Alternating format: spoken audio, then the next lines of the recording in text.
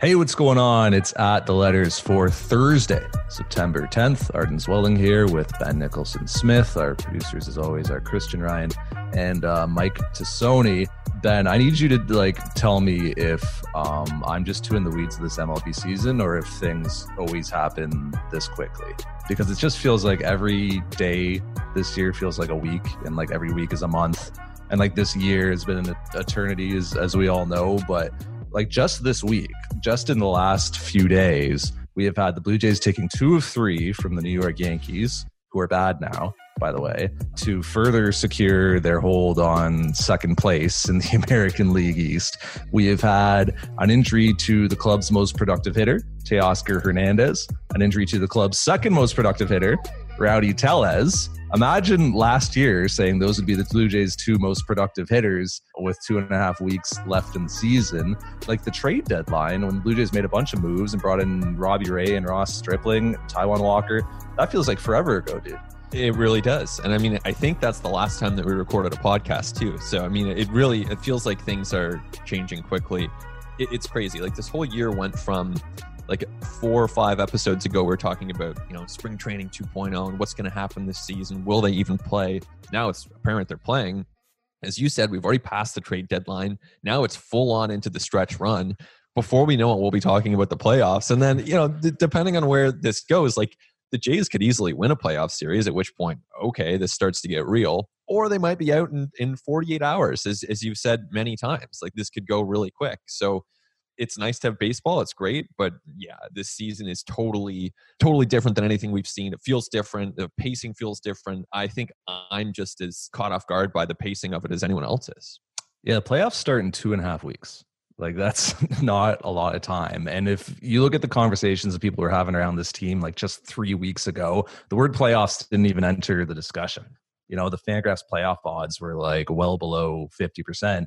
Now they're up over 90%. So things are changing extremely quickly, but we are seeing a Blue Jays team that's going to have to go forward now without 2 of its most important bats, in Teoscar Hernandez and Rowdy Tellez, which, like I said, it's a crazy thing to say. But those are 2 guys who have been carrying this offense, who have been productive, consistent in the lineup, have made like real demonstrable changes to their plate approaches and have like made real solid improvements.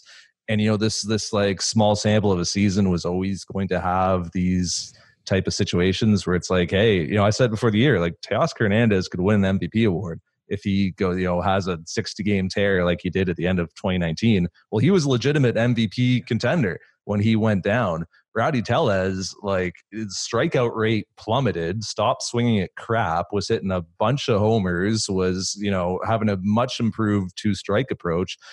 Like these are big losses for the Blue Jays. Whereas in 2019, if these 2 guys went down, it would be like, oh, okay, like they'll get by. But like in the context of this year's crew, like this is big stuff. Yeah, exactly. Like even set aside 2019, even if in spring training 1.0 or spring training 2.0, if these 2 guys had gone down, then all right, like it's not ideal. The Jays want to take a look at them, but they were not viewed as the pillars of the offense that they really became. And it happened quickly. I mean, Teoscar got off to a good start. And even as soon as the first weekend of the season, I think he was leading or tied for the Major League lead in home runs at that point, and he just kept it up. So that was incredible. With Rowdy, I think it's even happened in the course of the last, 10 days or 2 weeks, like definitely since we last recorded, that he has really taken his offensive game to the next level. And I think that a lot of people realized the caliber of season that he was having offensively. But no question, I mean, these guys were producing in a big way for this team. You mentioned the MVP discussion. I think it's like totally real, and it won't be, he won't appear on ballots at this point in all likelihood, but I have a vote. I'm starting to kind of like, all right, like familiarize myself with some of these candidates, right? I mean, obviously you're Mike Trout's, that requires no prep. He's going to be in a top 3 spot, but like, I don't know. What about Tim Anderson? Like you start looking at some of these down ballot guys, and Teoscar was, I think, rightfully inserting himself into that conversation, which is pretty crazy to think about. And so it does make it a really big loss for a team that, now you look at their batting order, 5 through 9. We were texting about this with Shy the other day. It's like, man, you start looking like after the top 4 in the Blue Jays lineup, it gets really thin after, your number 4 hitter, Vlad Guerrero Jr., whoever it is on a given day. And that's a problem for this team. Yeah, you look at that lineup from Wednesday night in the series finale against the Yankees. Look, the top's not so bad. Kevin Biggio leading off, Randall Grichuk in the 2-hole, Travis Shaw hitting third, and Vladimir Guerrero Jr. batting cleanup. But as you said, there's then a cliff at number 5 where you go down to Joe Panik, Jonathan Villar, Caleb Joseph hitting 7th, Derek Fisher, and Jonathan Davis. And like, credit to Joe Panik, who has been having great plate appearances over the last couple of weeks. But Joe Panik, 5th hitter in a competitive MLB lineup, like in the postseason. And look, the Blue Jays were without Lourdes Gurriel Jr. in that game. Like, he had a day off, just kind of get him off of his feet, and like, at the end of 28 games and 27 days, whatever the number was, like, let's not risk another injury to a key piece. So you add Lourdes to that and it lengthens it out a bit, but still it gets pretty thin in the bottom half of that batting order. It doesn't seem like Teoscar Hernandez or Rowdy Tellez are going to be back anytime soon. I mean, maybe Teoscar for the playoffs, but even that's a little dicey with an oblique injury in the playoffs starting in 2.5 weeks. So, like, in my opinion, the Blue Jays need to add to this lineup. Like, they need to add some more thump. Like, this is going to catch up to them, having this lineup and having the bottom half of it not be as good as you'd like it to be, I guess. But I'm not so sure, like, where that addition really comes from for that club right now. It's tricky, right? And you can only count on so many breakout seasons in the course of 1 year. And I feel like the Jays have kind of already had their share of them, not to put a limitation on the potential of these guys, because you never know. But Derek Fisher is actually kind of playing well. So maybe he's that guy, and he's obviously shown the ability to hit for some power and to draw a good plate appearance. So that's a good thing for the Jays, but you're not going to bank on Derek Fisher being that guy. I think, you can see flashes of it from Joe Panik, but realistically, he's probably a 700 OPS guy.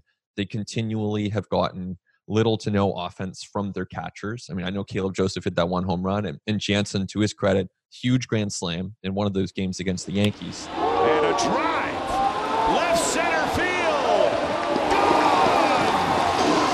gone! Danny Jansen with the grand slam, and the Blue Jays have blown it open in the 6th.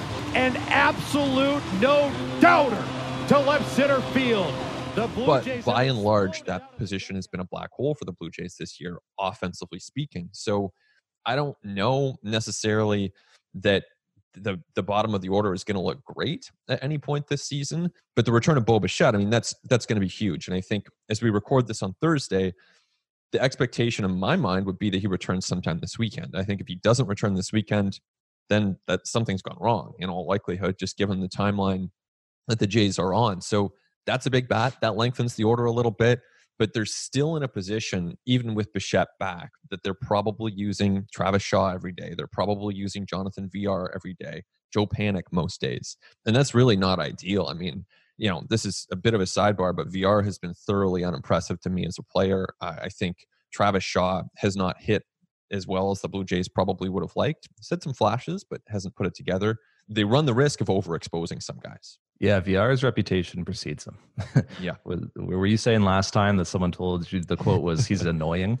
Right. And at the time I was like, I don't know, like, is this, a compliment or an insult? I think I know which way I would read it now.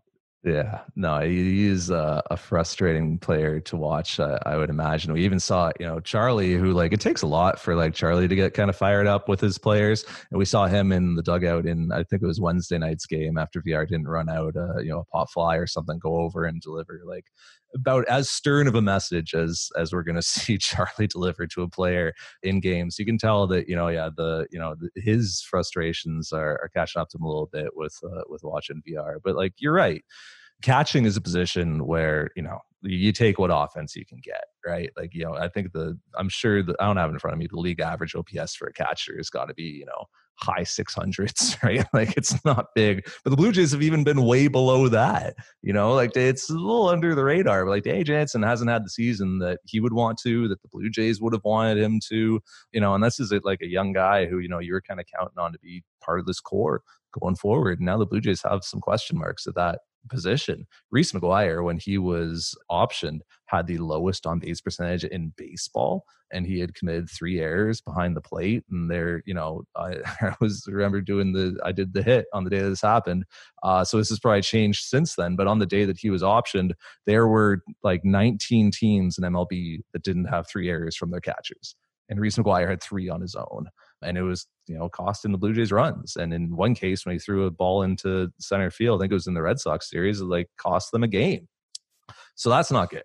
And you just look even on this 40-man roster for like, okay, who are you going to add? And like, what are you going to do to add some thump to this lineup or just to add a new position player look? Yeah, Bo Bichette coming back from injury, sure, that'll be great. But also you manage that carefully. Like if he is not 100% on Friday, like just be careful. Like don't rush anything here. A setback for Bo Bichette right now could be the season. And so all of a sudden, like just making sure that his entry point back to like playing every day and, being the guy that he was and playing a defensively demanding position, all of a sudden that takes on a lot more importance because you don't want to screw that up. But on this 40-man roster, every position player except for Reese McGuire is now currently on the active roster after Billy McKinney was added. Reese McGuire is the only guy on the 40-man as a position player who's not on. So it's like, even if you want to improve from within from the 40, it's not there. Like it's just not an improvement there. So you kind of have to look beyond the 40. And Wednesday, when we found out what Rowdy's MRI had shown, this is coming back, on the heels of Teoscar Hernandez being out. That was the first day where I like very seriously considered Alejandro Kirk. And nice.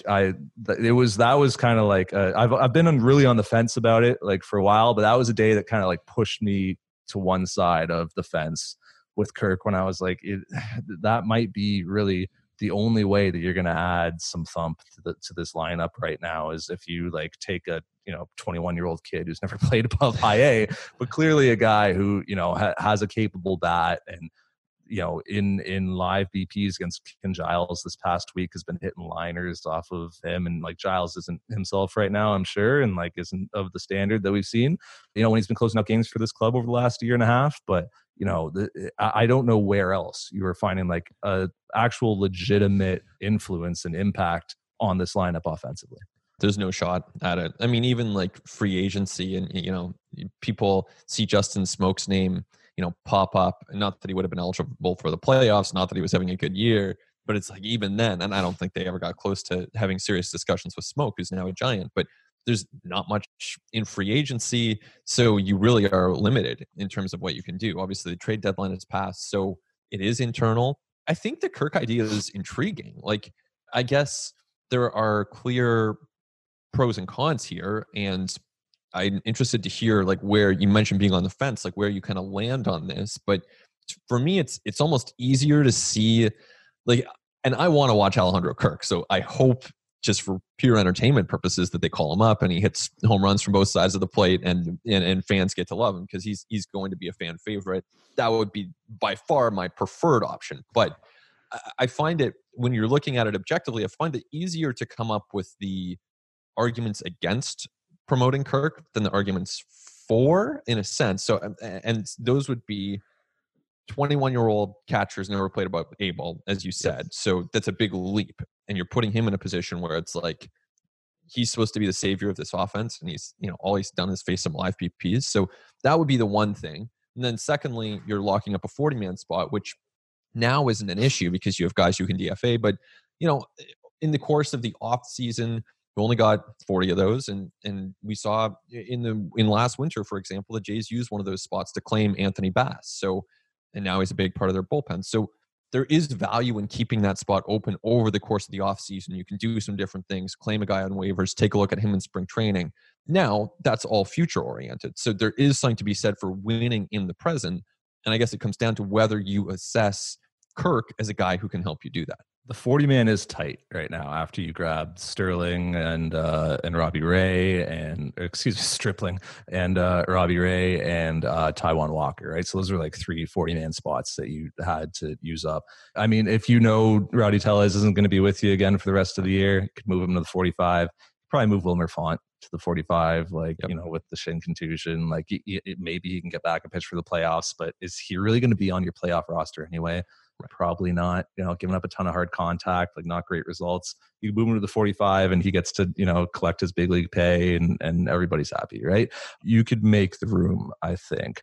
The argument against Alejandro Kirk is like obvious, right? 21 years old, hasn't played above A ball, hasn't played like a game, like a live professional game in like 13 months, 14 months, right? So it goes against everything that the Blue Jays like to do with their top prospects, right? Like that's the entry point is those factors. And plus here's the pressure of like, we're adding you because you're going to hit for us, right? Like we need you to hit, we need someone to hit. You got to hit now against Major League pitching, which you've never faced. And you're not in a rhythm and you're not in a good routine.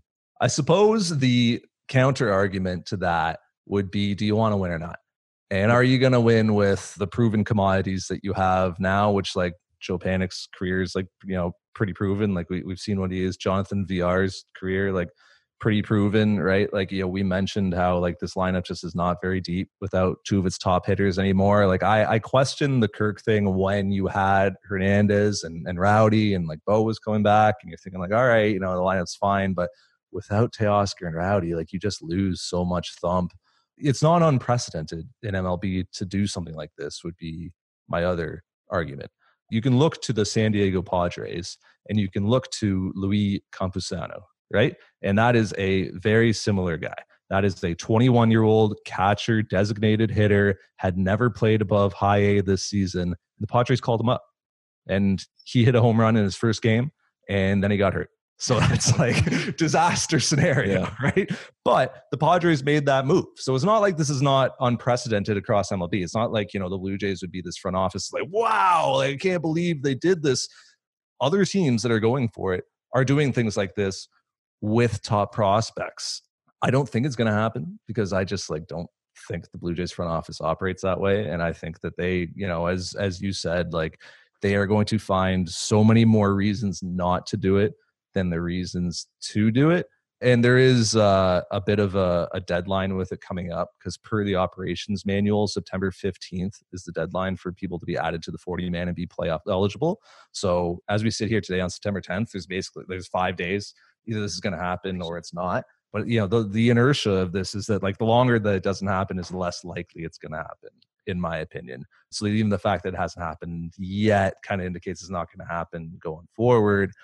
But I mean, Wednesday was the first day where I was kind of like, maybe this is what they're going to do. When you look at the alternatives and you look at the other options, like to me, like Alejandro Kirk might give you the best chance of actually adding some thump to this lineup. Yeah. And I think, you know, if you're comparing him to, you know, what he might eventually be, or if you're comparing him to JT Realmuto, I mean, of course he's not like the idealized version of Alejandro Kirk yet, but that's not really a fair comparison. Really, you have to compare him to who else you have on the roster, on the bench on a given day. And it's pretty easy to imagine a situation in a game where, let's say, Danny Jansen, who is at the plate, and you're looking for a pinch hit option. You've got Caleb Joseph, Jonathan Davis, and maybe Joe Panik on the bench. Could Kirk be a better option than those guys? You know, or if it's, you know, Joe Panik facing a really tough lefty and you've got that same kind of assortment of players on the bench, could Kirk be a better option? I mean, at the same time, if he's facing a tough lefty, like let's say it's Aroldis Chapman, for example, then you're going to put Alejandro Kirk in against Aroldis Chapman and expect results. So it is this give and take where it's like, I know, I mean, at some point you just have to prove it and you have to test these guys. This is not the ideal way to test anyone, but I can see your point about how, you know, it could be an upgrade. Now, it's not to say that it would be an upgrade, but the Jays bench, the back of the Jays bench right now is pretty thin. So you can imagine a world where he would be a better hitter than those guys. Yeah, there's like a million outcomes where it's a disaster, right? Where he like strikes out, a million times, or hey, he has a really good debut in his first game, then like Campusano, he gets hurt, right? Like, and then it's like, wow, great, like really glad we started that service clock. There's way more reasons not to do it. But, the tendency to be really precious with your prospects sometimes is kind of like, AJ Cole was a top 100 prospect, like Anthony Alford was a top prospect, right? There's there's a million cases. And like, in a way that's arguing against myself because I'm saying, well, he might be bad. And it's like, well, then why? He's not going to help if he's bad, right? So, is not a great argument, but like, I just think with, compared to the alternatives with the Blue Jays injury situation right now, even in that like game on Wednesday when Caleb Joseph ran into, I think it was Voit playing first base for the Yankees, and they had this like really awkward collision and Joseph stayed down. I was like, wow, the universe is really trying to will this into existence right now. But like, if Caleb Joseph went down, in Friday's game against the Mets, I still bet you the Blue Jays would just bring Reese McGuire back. Man, yeah. No, it's conceivable, even though McGuire showed so little offensively in the time that he was up with the team. It's really reinforcing that what we saw from him last year is, not who Reese McGuire is offensively. And I think we knew that at the time, but certainly that's been reinforced in the last little while. I don't think they'll do it. I think for my entertainment's sake, I would like to see it. Yes. I'm not totally convinced that he would be an offensive upgrade, even over, Jonathan Davis or a Caleb Joseph off the bench, but he might be. And it would definitely be a lot of fun to watch that unfold.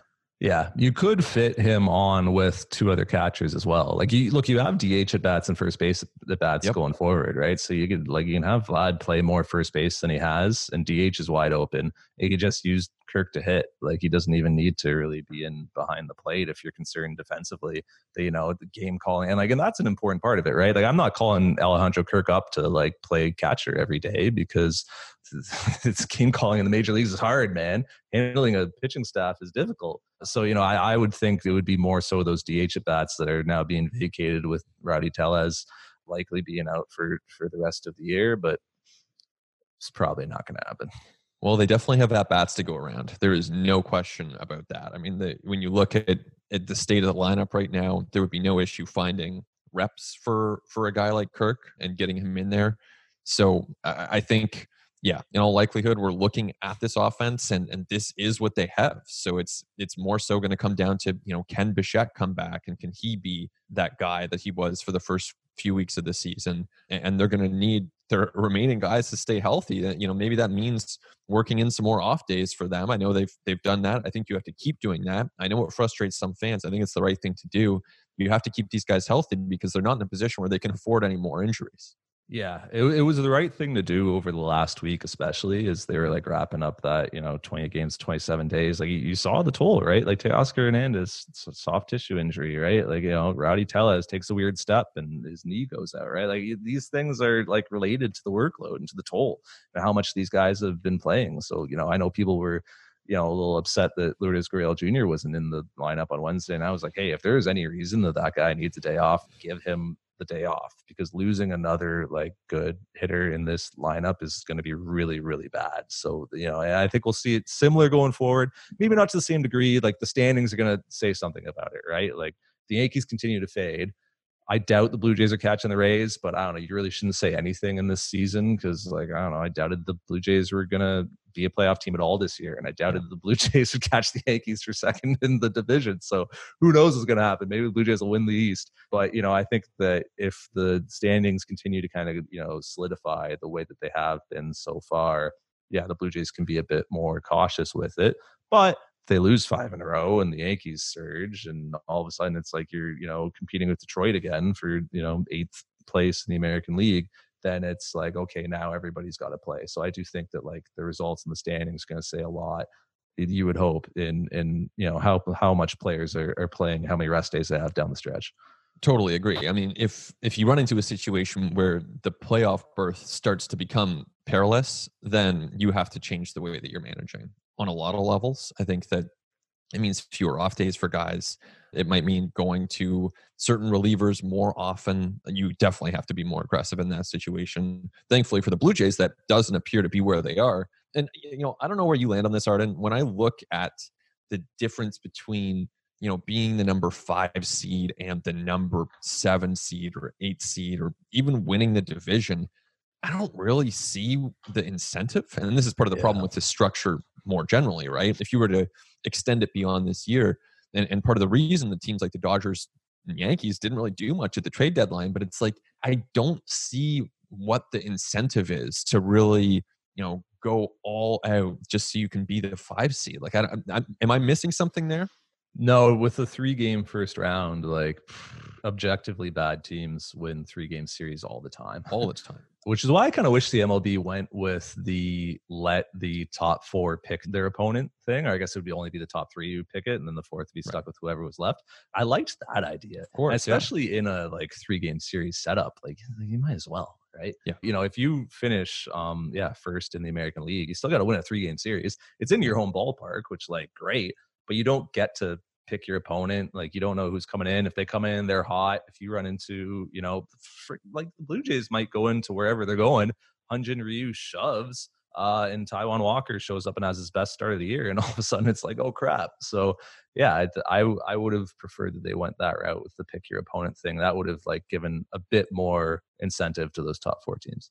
Just think about if this was a reality show, do you ever watch those really bad reality shows where it's they're trying to scale some building or accomplish some task, and they would have people choose one another within the show as a way to create intrigue. And it's kind of obvious when they do it within the show why they're doing it, and it doesn't necessarily land all the time. But I think in Major League Baseball, if they were to take that turn toward being a bit more of a reality show, which let's face it, they're entertainment too. They're competing along with everything else to try to entertain people. Then, and it literally could be a show where you're drafting your opponents and the GM has to announce his pick and justify it. I think it would be fun. I think it actually would be kind of fun if you're going to have this type of 8 teams make it per league. Then I can see the case for that. Yeah, if you're the Dodgers, do you select the Giants? Right. Assume the Rays, win the American League. Would they take the Yankees, who are fading bad and not playing good baseball? That would seem like a strange decision, right? Just on paper, not knowing how teams have been playing. If you're gonna take the Yankees, that's a really good club. You're gonna run into Garrett Cole and who knows. But then also they're not playing well and they don't look good. Absolutely, they don't look good at all, and even right down to some of the players that they're giving reps to at this point. But I mean, even if you think about it as a reward for the teams, then it just gives that team a little bit of extra leverage to make their own decisions. So then the Rays actually get a bit more of a prize, because if they want the 8 seed, great. If they want to play the 2 seed for whatever reason, they can make that choice. So it actually, beyond the entertainment factor, it actually does provide some sort of incentive for the teams that finish atop their league. No doubt. Let's step away, but when we come back, there is plenty of pitching matters to discuss as we continue on At The Letters.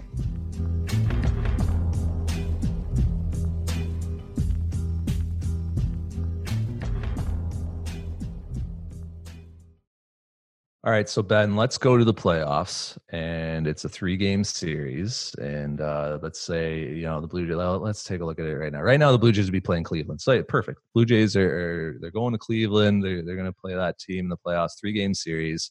Hyun-Jin Ryu starting game 1. Obviously, hopefully you've been able to line it up right, and the way that the schedule is played out, you're able to not pitch him in that final series of the season. Who starts game 2 for you? Well, I think Taijuan Walker would start game 2, and I would have the bullpen ready by the second inning. You're not necessarily going to warm guys up for the first, but I'd have guys make sure you're fueled up on coffee. Don't get too comfortable there in the bullpen, because we might be calling on you in the second or third inning. Basically, if he has a night like he did against the Yankees where his command just wasn't there, then you got to make a move. You're pulling him and you're going to the bullpen and just relying on those bullpen arms. What about you? I'm going to jump into the deep end of the way the Blue Jays are constructing their pitching staff and the way that they're getting outs this year. And I'm going to open with Julian Merriweather. Yeah. Just as hilarious against Cleveland. Right. But, for I'm hoping for 6 outs, right? If he only gets me 5 and I have to bring in Ryan Brockie to get a tough lefty, that's okay. I'm opening with Julian Merriweather, and then I'm going to either if Thomas Hatch matches up better, or if Anthony Kay's stuff plays really well against Cleveland's tendencies and their swing planes, and I am like Milwaukee Brewersing my way through that second game, and I am keeping Taijuan Walker in my back pocket as my game 3 starter in case things don't go well for me. And this is also based off of, in this like world, I'm assuming the Blue Jays have won game 1. If the Blue Jays lose game 1, it's like throw your best stuff out there in game. Like if Taijuan Walker is your best chance at winning by your own internal like data and everything else, throw them out there, right? I'm not holding anything back for game 2, but I would, if they won game 1, I would try to like bullpen my way through game 2 and then have Taijuan Walker in my back pocket for game 3. If you win both the first 2 games, you might be starting another series like within a couple days. I might want Taijuan Walker to start the first game of that series. And I know that like you should always try to win the game that's in front of you, and you should never really like manage for tomorrow. But I think that with the way the Blue Jays pitching staff is constructed, that is the way that I would lean. Interesting. I wonder, like, I'm almost tempted. So I'm like pretty convinced by what you're saying there with Merryweather over Walker, but I almost wonder if I would be more likely to do that if they lose game 1 as opposed to winning it. I mean, if they won game 1, you might be kind of tempted to go with Walker and just, see what happens, push your luck a little bit. Whereas if they lose, if they're in an elimination game, I just think Merryweather's stuff is better. And I think hitters are responding in a way that really reaffirms that and backs that up. And so I think Merryweather is the better pitcher in a short burst. Now, he's not going to give you 5 or 6 or 7 innings in the same way that Walker might. So there's a difference there. But in a short burst, I think Merryweather has the more electric stuff. So if they're facing elimination, I'm convinced by your Merryweather reasoning, I would actually go to him if they're down 1-0. Can you imagine like 2 innings of Merryweather? And it's always easy to draw this stuff up in your head, right? When the game starts. But 2 innings of Merryweather and then like 3 innings of Hatch, or I don't know, like 2 1/3 of Hatch, and like an inning and 2/3 of Brucky, and then like an inning of Nate Pearson. Who, by the way, coming back in relief, like I could not be more excited to see Nate Pearson in a 1-inning burst. Like I thought that we were never going to see this, right? That Nate Pearson was just going to be a starting pitcher going forward, and he was going to have to start. You got to keep something in the tank. You don't really go max effort. Like for Nate, that's sitting nearly like 98, touching 99 and 100. Nate Pearson in a 1-inning burst could be crazy. Like the last time Nate Pearson did that at the Arizona Fall League All-Star game a couple years ago, he threw 104. So Nate Pearson in a 1-inning burst this year, if he's healthy and if he's just going max effort and airing it out, which I think he will be, we might see some crazy stuff in that situation. So, you should never look forward to anything in the year 2020, but part of me is like really kind of looking forward to that.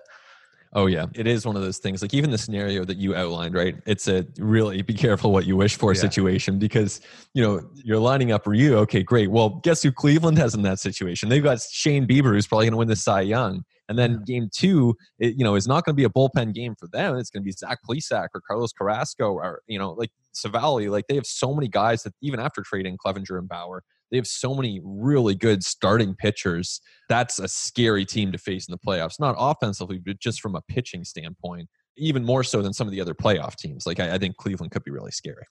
Taijuan Walker starts game 2 for you. Does he see the lineup a third time? I mean, no way. No way. There's no chance. No starter other than Ryu in the playoffs should face a lineup a third time. Like, no way. Tanner Roark disagrees with you. Well, yeah, but Tanner Roark's not managing a Major League Baseball team. And I appreciate, I honestly, I really, seriously, I appreciate Tanner Roark's thoughts and his perspective. And like, we always say this, and it's true. I appreciate when athletes are honest with their perspective. And Tanner Roark was absolutely forthright and honest when it came to his views on pitching. And I actually think, man, when you're looking ahead to 2021, you're looking at next year, he's right. Like you cannot be too cute with managing a pitching staff when you're trying to grind through 162 games. It is not a good idea. You need him going out there and Shoemaker's a free agent, but you need your starting staff to eat innings. And he has made a career of that, and he provides real value. But it's just right now at this point in time, it's not what the Jays need him to do. Yeah, there are so many reasons why this season in particular, we have seen across baseball, it's not just the Blue Jays, across baseball, teams very reticent to let starters, see a third time through the order. And like part of it is 2020 context, right? Part of it is shortened season. Part of it is shortened lead up to the season. So you don't want to be really careful with like durability. Part of it is expanded rosters, right? So you got, these like 10, 11 man bullpens. And so you have the options of more guys to go to. Shortened season, you don't necessarily need to save that bullpen as much as you would in prior years. Part of it is just the context of baseball in the last few seasons, man. This is a trend that has, did I say it last time? Like nobody's going to give you a Sabre Award for saying you shouldn't let a starting pitcher face line up the third time. Like we've known this for a very long time. Like the stats are very clear when you just look at it MLB wide. Batting averages go up, slugging percentages, ISO, runs, ERA, everything, and like every weighted on base, everything goes up the third time through. It makes sense. A pitcher is fatigued. He's now at this point faced 18 batters, right? And if that's 3-4 pitches per plate appearance, somewhere in there, even if you are cruising along, like you've still thrown 70-80 pitches, man. Like you're still fatigued. You've been up and down a bunch of times. Your adrenaline's gone down. Like your energy stores are down. You're probably not quite as crisp and effective as you once were. Like it's so rare to have like the Justin Verlanders of this world who get stronger as the game goes on. Like if every pitcher could do that, every pitcher would. The hitters have seen you. Like they've seen your stuff now twice, so they have a good idea of how it's performing on the day. And they've been not only like seeing it, but they've been watching, I guess they don't do this year actually, but they've been watching video on you in previous years of the previous plate appearances. So they kind of know like what your stuff looks like. And they're able to kind of make the adjustments of like, oh, hey, when I got the fastball in my first plate appearance, like I was just under it. Let me just kind of change my plane a little bit and let me make that little tweak. That's why guys kind of get barreled the third time through. Like it's obvious. I appreciate Tanner Roark's comments just like you do, because I want athletes to be honest and I want them to be forthright. But, the Blue Jays have an incredibly strong case for what they're doing this year. In a lot of ways, they've kind of constructed their roster so that they, you don't have starting pitchers facing a lineup the third time through with the Hatches and the Ks of this world and Merriweather and Baraki, like all these guys who would have made the AAA pitching staff, the AAA starting rotation in a normal season, who wouldn't even be here. Right, which speaks to your point of during a 162 game season, things aren't going to go this way. Like Tanner Roark will be the guy who he has been throughout his career, who's very valuable to a pitching staff in that he like regularly can give you 5 to 7 league average innings. Right, he can regularly eat up innings. He's very valuable in a 162 game season.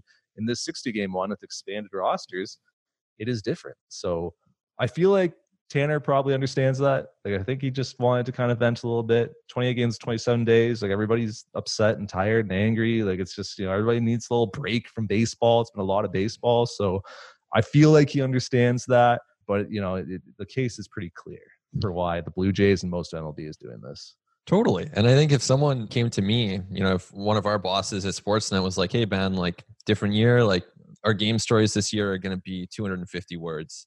And I'm like, well, I'm kind of used to writing like a bit more than that. Like I'd really like to have the chance to explore, tease out some different ideas and maybe offer a bit more, perspective or context or whatever it is. If our bosses just said like, no, like that's it. We only want you for 300 words. That's all we need from you. It would be jarring. It would require a different approach to how I write. And it would definitely, it would be difficult, I think. So I can understand that. But at the same time, the Blue Jays value what Tanner Roark brings. That's why they paid him $24 million and signed him for 2 years. Like they very much do value that. It's just right now they don't need it. Yeah, and like here's the thing: Roark's been allowed to face the a lineup the third time earlier this season.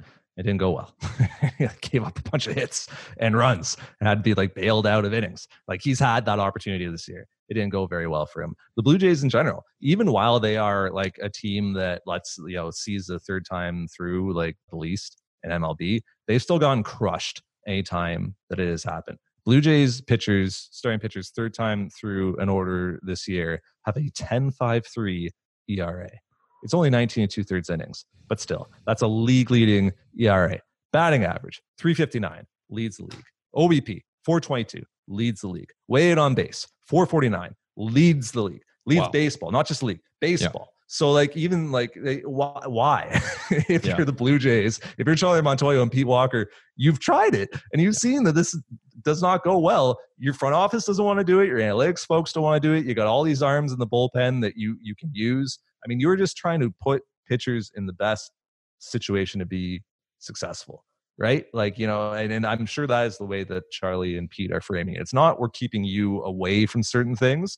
It's we're putting you in certain things where you can do well. As I wrote and we talked about this, the Blue Jays starters not getting deep into games. A lot of people were upset about it. It's not a bug. That is the feature of this pitching staff. It has been constructed that way. That's what's going to happen going forwards. And as we were talking about earlier, we get to the postseason. I would not be surprised if we see one of those kind of funky quote unquote bullpen games where the Blue Jays kind of, use several pitchers to get through their 27 outs. Yeah, I like the idea, especially in that first series when you're going to face, game 2 will be either an elimination game or a must-win game. Someone will have to win that game. So you're talking about leverage from the very beginning. It's not a sustainable strategy if you're doing this even for a 7-game series. I don't think you can do it. But for a wild card game, it's almost the default to have a bullpen game for the wild card game, unless you happen to have an ace lined up and for good reason. And this is only a really, a small step away from a wild card game. So, the more we talk about this, I really don't think if the Jays are down 1-0, I don't think you start Shoemaker. I don't think you start Roark. I don't think you start Walker. I think it should be a bullpen game. I think that's maybe if you're up 1-0, you roll the dice on a starter, a traditional starter. If not, then if you're down 1-0, then to me, I would go bullpen game. And it does, it raises a question for a lot of these pitchers like a Chase Anderson or Tanner Roark or Matt Shoemaker or Taijuan Walker. What's their role? Are they just there to pitch if the Jays are up 4 or down 4? Considering their, level of expertise and experience and pay in a lot of cases, it feels a little incongruent. I'm not saying that's a reason not to do it, but I don't know exactly what the rule would be in a shortened series, but that's probably getting ahead of ourselves a little bit. Well, and what is their expectation going into their outings, right? And how do they work in between their outings, right? So and Tanner kind of made that point to us last night of when I go out there, I don't really know, right? I don't know that I'm not going to face the lineup the third time. I don't know if I should be more aggressive early on or hold more back. When I see the third, the leadoff hitter come into the batter's box third time, as you said, it's questionable as to whether I'm going to get to face him or not. I could understand how that would be disruptive to a pitcher's routine, and particularly between starts. You imagine guys like Hatch and Baraki and Merriweather, guys who have been starting pitchers their entire lives. They're having to adapt to completely new routines. Not certain how often they're going to pitch. It changes how you lift in between, how you stretch. When you throw sides, what you work on, your recovery, all these things. Right, guys who are used to an every 5 days or every 6 days type of thing. Now it's hey, Anthony Kay, you might be pitching every other day or every third day or something like that. I understand that is an adjustment, but this season of all seasons has to be treated, and especially from this point forward, as if it's the playoffs already. And it's just hey, you might be called upon. You might be going in, you need to be ready to go in. And when you go in, your focus just needs to be get outs and be aggressive as long as possible until we take you out of there. Just go in and get dudes out. That has to be the approach now. We've seen it in the playoffs in the past, and pitchers have spoken about it of I put myself aside and Clayton Kershaw will pitch in relief, or whatever, right? Or Kenley Jansen, I'll come in and get 8 outs, save or something, right? You kind of put your routine and all your own stuff aside. I just feel that has to be the mentality now going forward, because of the realities of this season. And as much as the Jays have some reinforcements coming back in the form of Giles, potentially Pearson, Shoemaker, all those guys are making progress, they are still down. Jordan Romano's not pitching for this team right now, probably not expecting him back this season. If he does come back, more and more unlikely. Yeah, I think coming back. Yeah, it would have. He hasn't started throwing yet. We got 2.5 weeks till playoffs. It's just not enough time, really. Yeah. Maybe if they play deep into the playoffs, you never know. But even then, it's a bit of a leap. So I don't think you're counting on him. And even with Giles, you've seen so many closers do the Andrew Miller thing where they end up, coming in with 1 out in the 8th and they just keep pitching, or Jansen, those extended outings at times. I don't think Ken Giles is going to be positioned to do that at this point, just given the issues that he's had with his elbow, I know you're trying to win games, but you also owe it to this player who's on the brink of free agency to treat him with a certain amount of caution. And so I don't think you can be asking Ken Giles to do, 40 pitch outing over the course of 2 innings. Like I think pretty much he's got to be a 1 inning guy who doesn't pitch 2 games in a row. Like maybe I'm being overly cautious there, but I think you're pretty close to that. You have to be pretty close to that just out of respect for Ken Giles. Yeah, John Gibbons used to call it abusing guys, right? Yeah. In the bullpen. And you bump up against it. The Blue Jays have bumped up against it with like a lot of guys over this last little bit. And a lot of that's just their schedule, right? Like they played a lot of games in not that many days.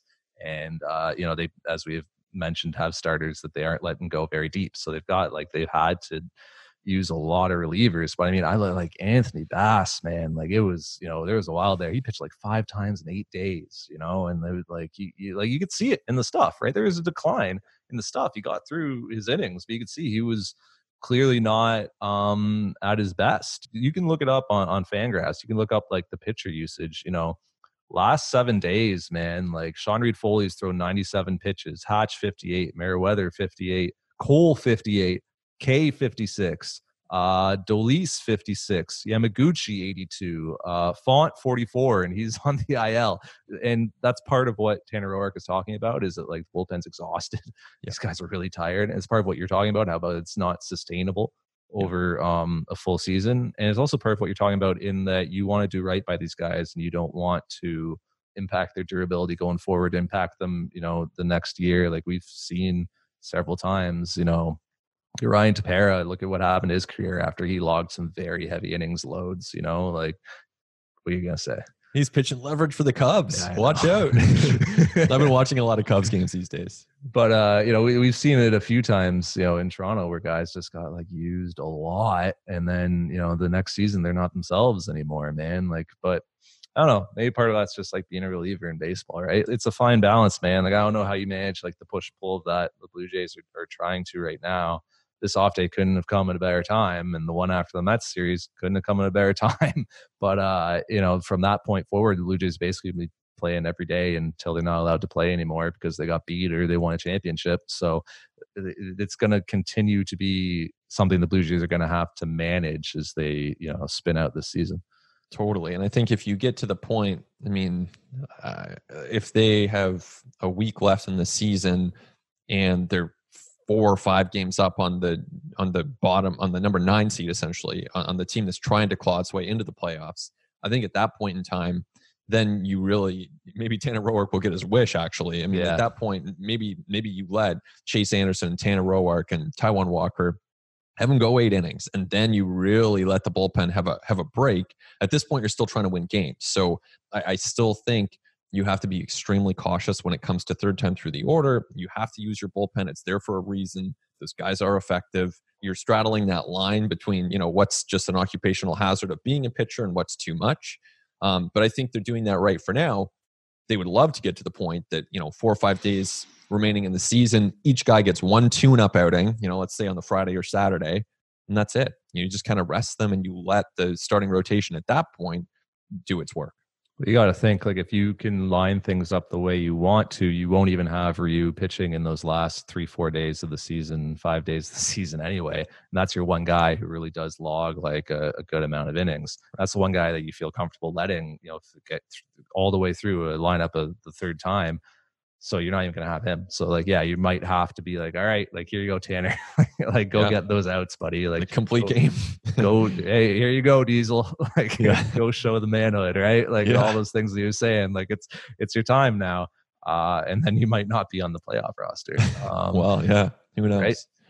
If I'm the Blue Jays, here's what I'm doing for the foreseeable future. I'm lining up Hyun-Jin Ryu to pitch every 5 to 6 days. Like, I'm not necessarily waiting for the rotation to take a full turn. This is what you paid the guy $20 million to do. Be here, be an ace, pitch every 5 days, give you really a good chance to win a game. Like, we've seen how the schedule, how the standings have turned very quickly. Like, I don't think that the Blue Jays are at a point right now where they can really necessarily put things into cruise control. By the end of the season, like, if things are crystallized, then fine, definitely back off Hyun-Jin Ryu. But for the next, week and a half, I am keeping him on an every 5, at most every 6 day turn.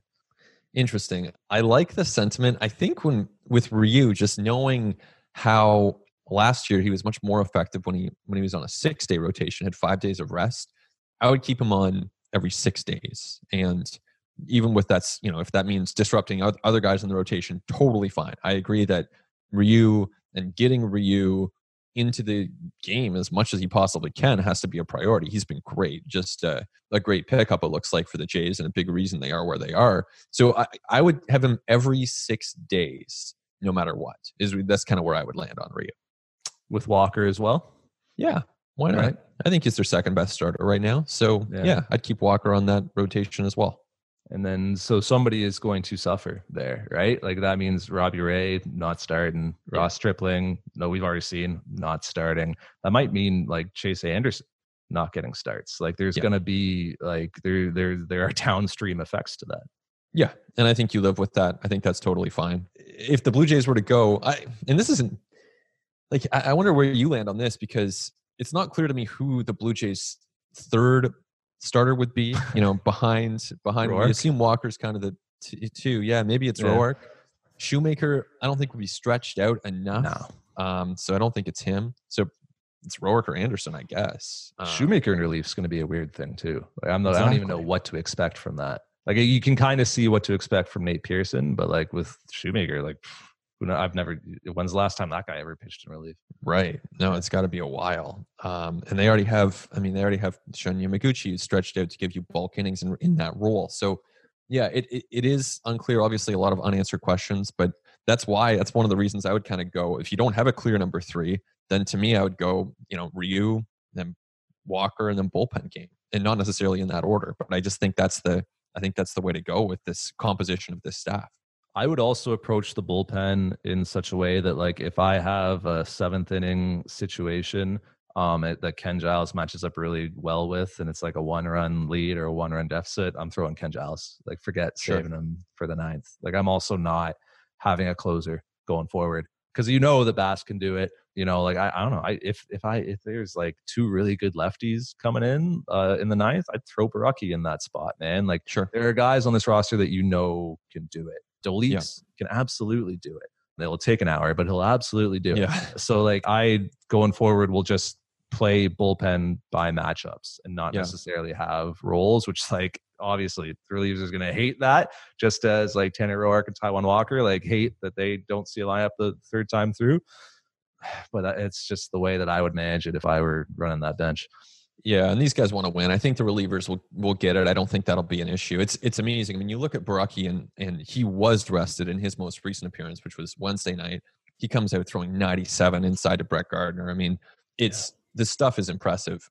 I guess, and he's absolutely going to be pitching in levers. There's no question about that. But, I have a little bit of pause with him, just with the command doesn't seem to be there, especially with some of his breaking stuff. It's like, he's walking too many guys. The pitch is up. No one's connecting with him. So, I mean, those are kind of the base runners he's giving up.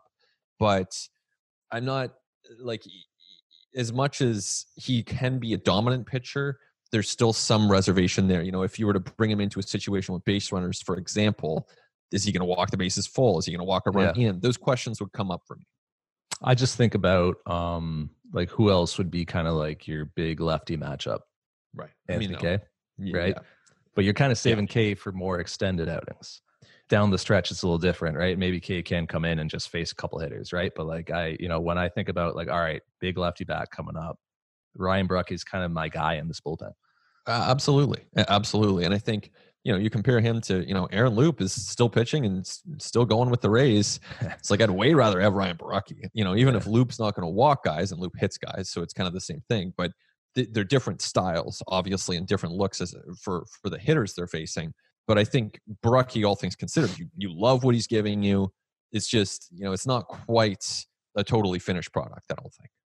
Last point I want to make this week on At the Letters is I hope that everybody is like enjoying what's happening right now, the Toronto Blue Jays. Like as family, because look, we get into the weeds of everything, and nitpick at the batting order, and like bullpen usage and this and that, and like Tanner Roark's unhappy and and injuries, whatever.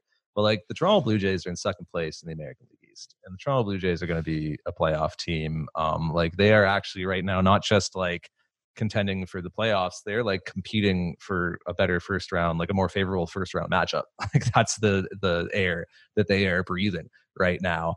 Last year, this team lost 90 games. The year before, this team lost almost 90 games. Like this is the good stuff. Like this is what you enjoy as a fan. Like Blue Jays are a playoff team playing meaningful games like here in the middle of September with like 2.5 weeks left in the season.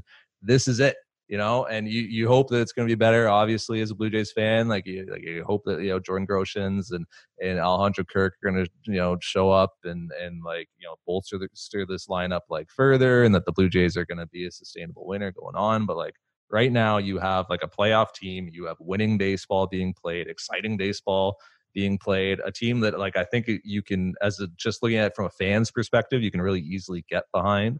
When you look at, some of the personalities and some of the like ways that they're winning games and the deficits that they're overcoming. And I hope that like fans aren't getting too like bogged down into the weeds of like, oh, I can't believe Charlie did that. Or like, oh my God, like, they're bringing in this guy in this spot. Like your team is winning.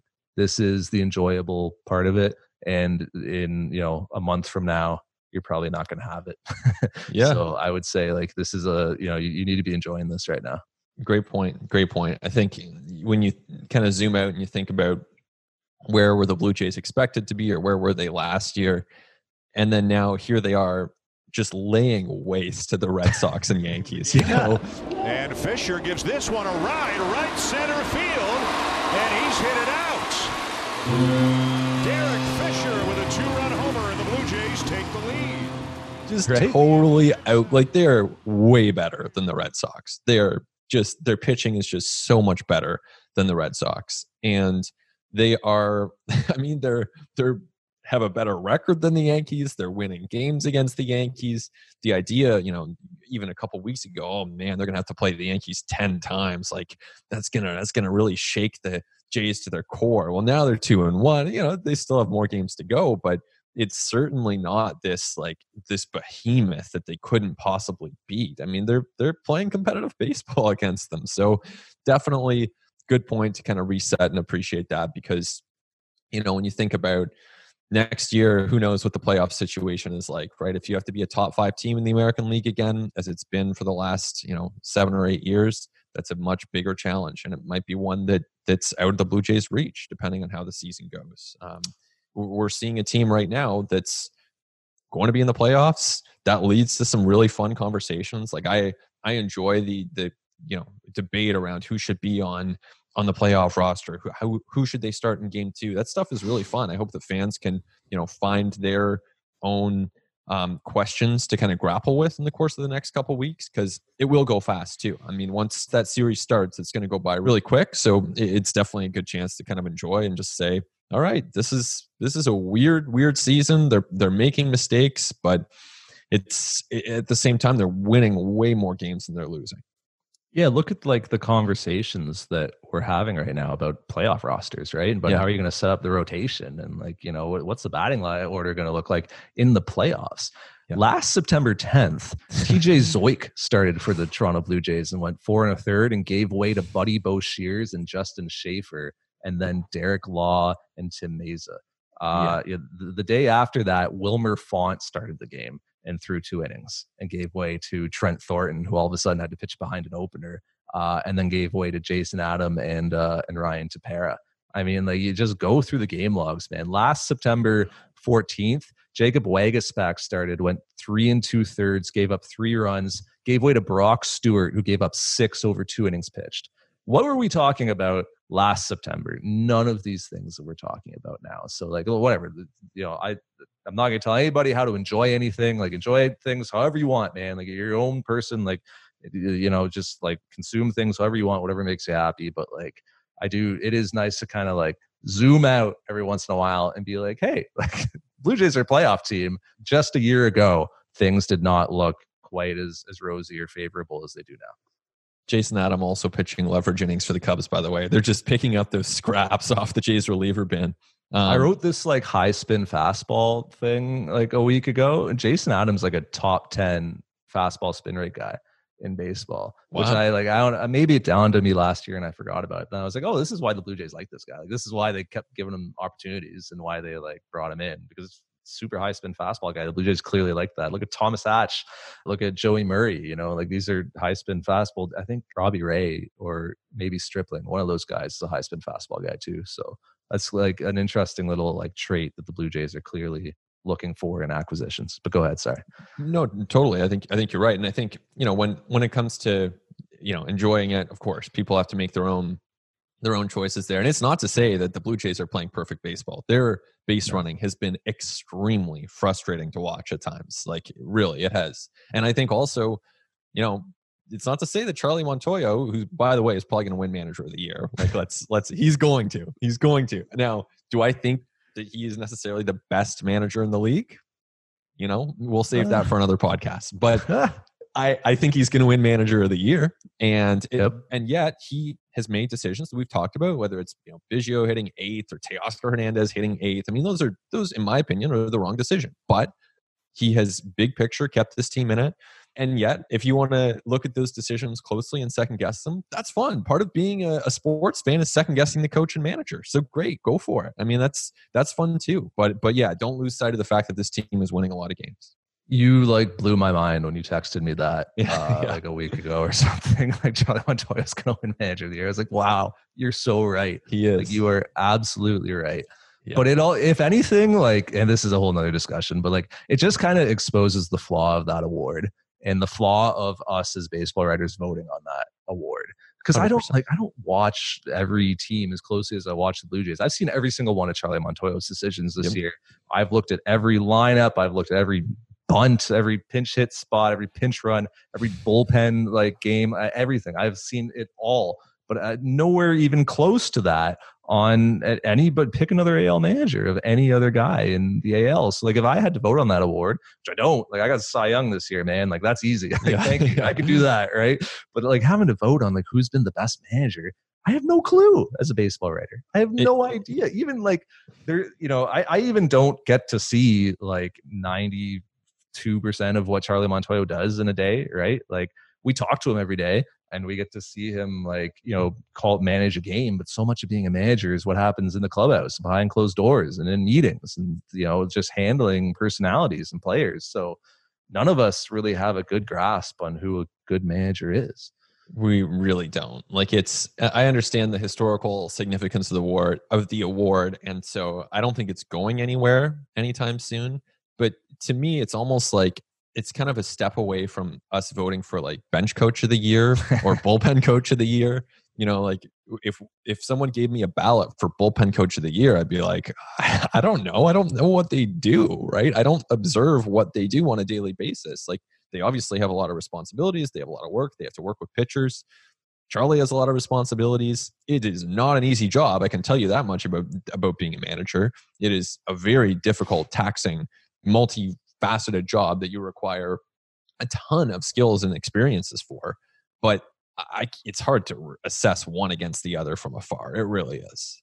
Yeah, like I don't know what Ron Gardenhire's in-game decision making has been like. You know, right? Like, yeah. I haven't. You know, I watched the Angels at the beginning of the season because they're an interesting team with interesting players, and they fell off the map. I don't know. Maybe Joe Maddon's making amazing in-game decisions, but you know, like for whatever reason, like they're just losing all the time, right? Like it's the obvious thing that like everybody does to just look at, okay, expectations versus outcomes, right? What did you expect this team to do? And then what was the outcomes? Nobody expected the Blue Jays to be a playoff team. I didn't. Nobody expected them to do particularly well in this season when they didn't have a home at all for the first few weeks. Then ended up playing in a AAA ballpark the players were all salty about, right? Yeah. And then they're going to look at the record and be like, wow, like this is great. But, you know, if the fact that the Blue Jays have gotten like really good performances from, you know, Thomas Hatch and Merriweather and et cetera, you know, Teoscar Hernandez and Tellez, like, is that not more of a credit to the front office? The last thing we need to do in baseball is like, you know, deify front offices any more than we do. But like, is that not more of a credit to like player acquisition, right? And to getting Thomas Hatch for a David Phelps, right? And for trading for Teoscar Hernandez and sticking with him when it looked pretty grim. with him and when he was getting like demoted and when he wasn't doing well, and saying, no, there's something here. This guy's going to put it together. We believe in the player. Is that more of a credit to like player development and to, your pitching coaches for the pitchers, right? Who brought Thomas Hatch in and were like, why aren't you throwing a changeup? Throw your changeup more, man. Like, Shun Yamaguchi, who in his first 2 outings is like a disaster. And then, Pete and Matt Bushman start working with him more. And it's all of a sudden he turns it around because he's using his stuff differently and attacking different quadrants of the zone. Like, I just think the award itself is just completely antiquated. Shocking that the BBWAA would be accused of being out of touch with maybe the modern baseball climate, but again, a topic for another podcast. Maybe I don't want to get myself in trouble here. I know. Should it be like the organizational award or something? Like, I don't know what to call it. Sure. It's like, I don't want to say like, best GM or like best front office, like the Yankees for taking Gio Urshela and turning him into what they turned him into, right? Like, there should be an award for that, for like really wise, like waiver wire pickups and, get minor league free agents in the off season who turn into something. And like, guys who, you stuck with organizationally, like in the Hernandez, instance, even like Grichuk, right? Like having given him that extension looks fine now, right? When the Blue Jays first gave it to him, it was like, but now it's like, great. There's got, for those things, there's got to be an award, but I don't even know who you assign it to, because like modern MLB franchises, it's not just like one guy with, 29 media guides. Like, oh, what about this guy? Like, there's so many people who are involved in that. So I wouldn't even know like what to call the award, but that's what I think it should move towards rather than manager of the year. Yeah. Or even it could just be as simple as, all right, like there's a lot of stuff that happens behind the scenes. It's all super important, but maybe we'll just add reliever of the year, because relievers are, becoming a more and more important part of the game. Let's vote on the best reliever in baseball and just have that be a separate thing from Cy Young. Just throwing something out there for argument's sake. No, let's get Liam Hendriks an award. Sure. That's what we need to do. He's been awesome. Speaking of former Jays relievers, watch out for Liam Hendriks over the last 2 seasons. Oh, yeah, no, absolutely. That's at the letters. My name's Martin Zwelling. That's Ben Nicholson-Smith. Our producers are Mike Tassoni and Christian Ryan. Talk to you next week on At the Letters.